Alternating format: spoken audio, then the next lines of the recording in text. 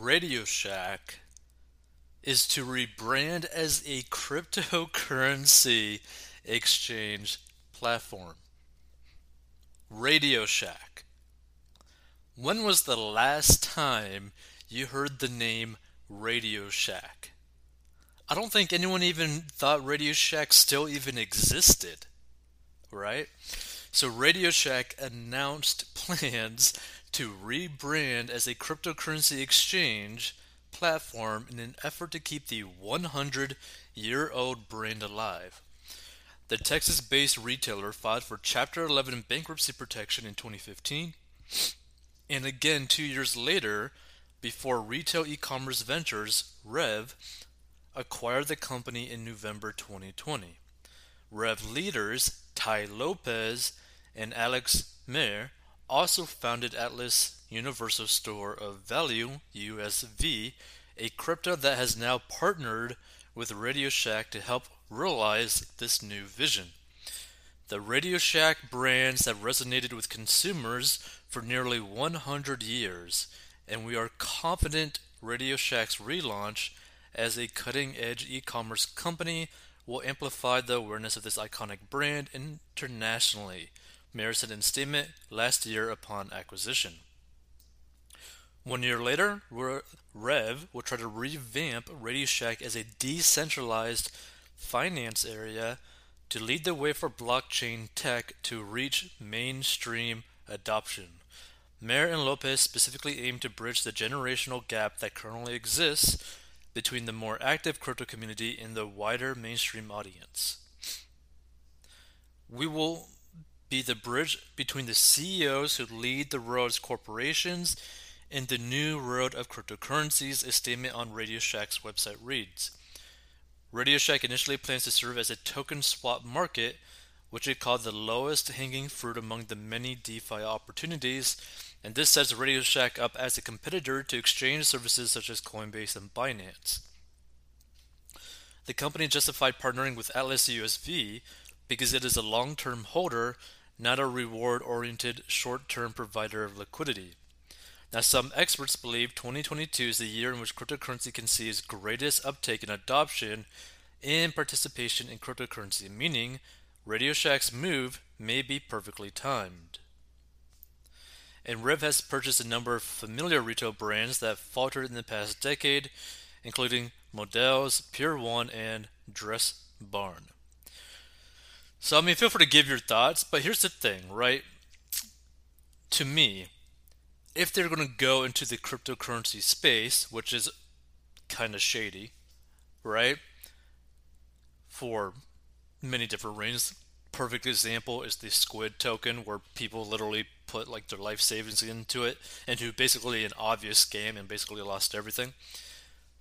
To me, it makes more sense for like a brand, like Radio Shack's brand, to actually be more like a cryptocurrency vending machine, or like basically an ATM, not necessarily a vending machine, but like an ATM, right?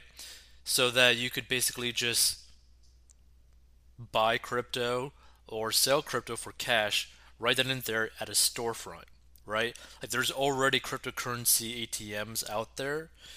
And the reason why I say this is because then you're more inclined to make some really good margins on like businesses that go heavy in cash. We're talking like laundromats, we're talking like medicinal dispensaries, which you could basically guess, like the more questionable legal side of the whole medical catering, basically. You could also do this in like tobacco shops. There's probably a lot of people that spend cash at tobacco shops, or smoke shops in general. You could do this in pharmacies as well. Like that's where I would see this more so. Not necessarily like a cryptocurrency exchange, but more like a cryptocurrency ATM. Because those already exist, already make really good margins where they're located, and make it easier on the business and make it easier for the customers. Because then they could just exchange their crypto for straight cash, or people could just buy crypto right there and do business. So there's different ways to really think about it. That's the way that I think that they would probably go, but who knows, right? Tai Lopez and the Alex Mayer individuals might be going down the right path. One thing for sure, there's a lot of possibility in making a lot of money in the cryptocurrency space. Like the cryptocurrency space is basically like in a situation now where you could literally have a meme coin or a very crap coin and you end up becoming a billionaire by just putting like 5 grand, 1 grand into like a random coin and it ends up just blowing up on social media, on TikTok and all that kind of stuff, and you end up getting super rich, right? Like there's literally been a person who put like 5 grand into the cryptocurrency Shiba Inu and became a multi billionaire. Okay? Not millionaire, billionaire. Okay? That goes to show you how crazy this crypto market has become. Another example as like the power, right? I was recently listening to a podcast between Dan Bilzerian and More Plates, More Dates, which was a very interesting podcast.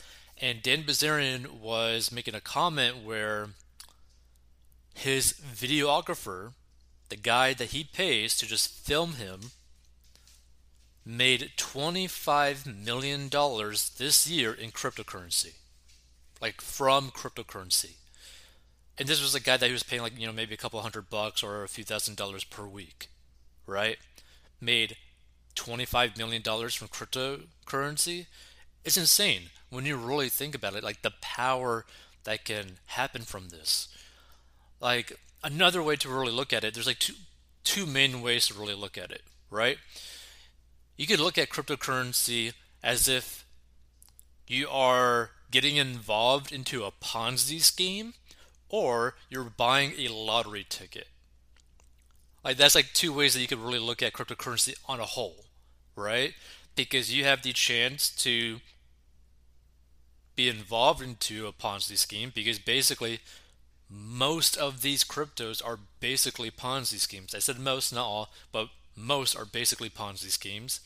No real product, no real service, nothing really exists, and yet people just keep on buying in and buying in and buying in, even though there's nothing actually there. And the whole lottery ticket thing is that you might get lucky in terms of when you buy into this basically Ponzi scheme to where if you end up exiting at the right time, you can make disgusting amounts of money, right? Now we always preach, the best way to really for the majority of people to invest their money is just to do like an S&P 500 ETF, right?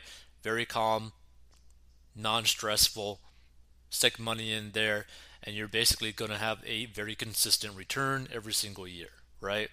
And we always recommend people getting out of debt as well before you really do any investing so that you have no risk to yourself, right?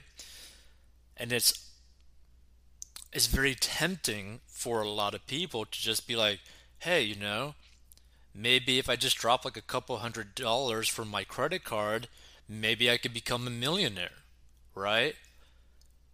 And this was the same issue when it came to like GameStop, AMC, that whole explosion of movement. Like apes stay together and all that kind of stuff. Like, it's cool to see, but not everyone wins in those situations. There's people who end up buying at the peak, using all the money that they have, that they own, and end up basically losing every single cent that they have. So it's something to really consider when you get involved into these things because, look, cryptocurrency is something that you could end up making a lot of money, but there's also something that you could lose everything. So if you do end up getting into cryptocurrency in whatever way, do it after you pay off your debt so that you could use money that will have zero impact on your personal finance situation, like your lifestyle situation, right? And the reason why we push for getting out of debt so much, regardless if these Congress people are doing insider trading or they're picking these specific stocks and all that kind of stuff, right? The reason why we push getting out of debt so much is because we want you to have the freedom to basically invest in whatever you have with this increase of cash flow every month because you have no payments, while also reducing your risk to your lifestyle, right? Because if you knew that you could go spend that you could basically bet $2,000 every single month into very risky cryptocurrencies that might end up paying off like a 1,000% return in like 2 months, you would have the ability to do that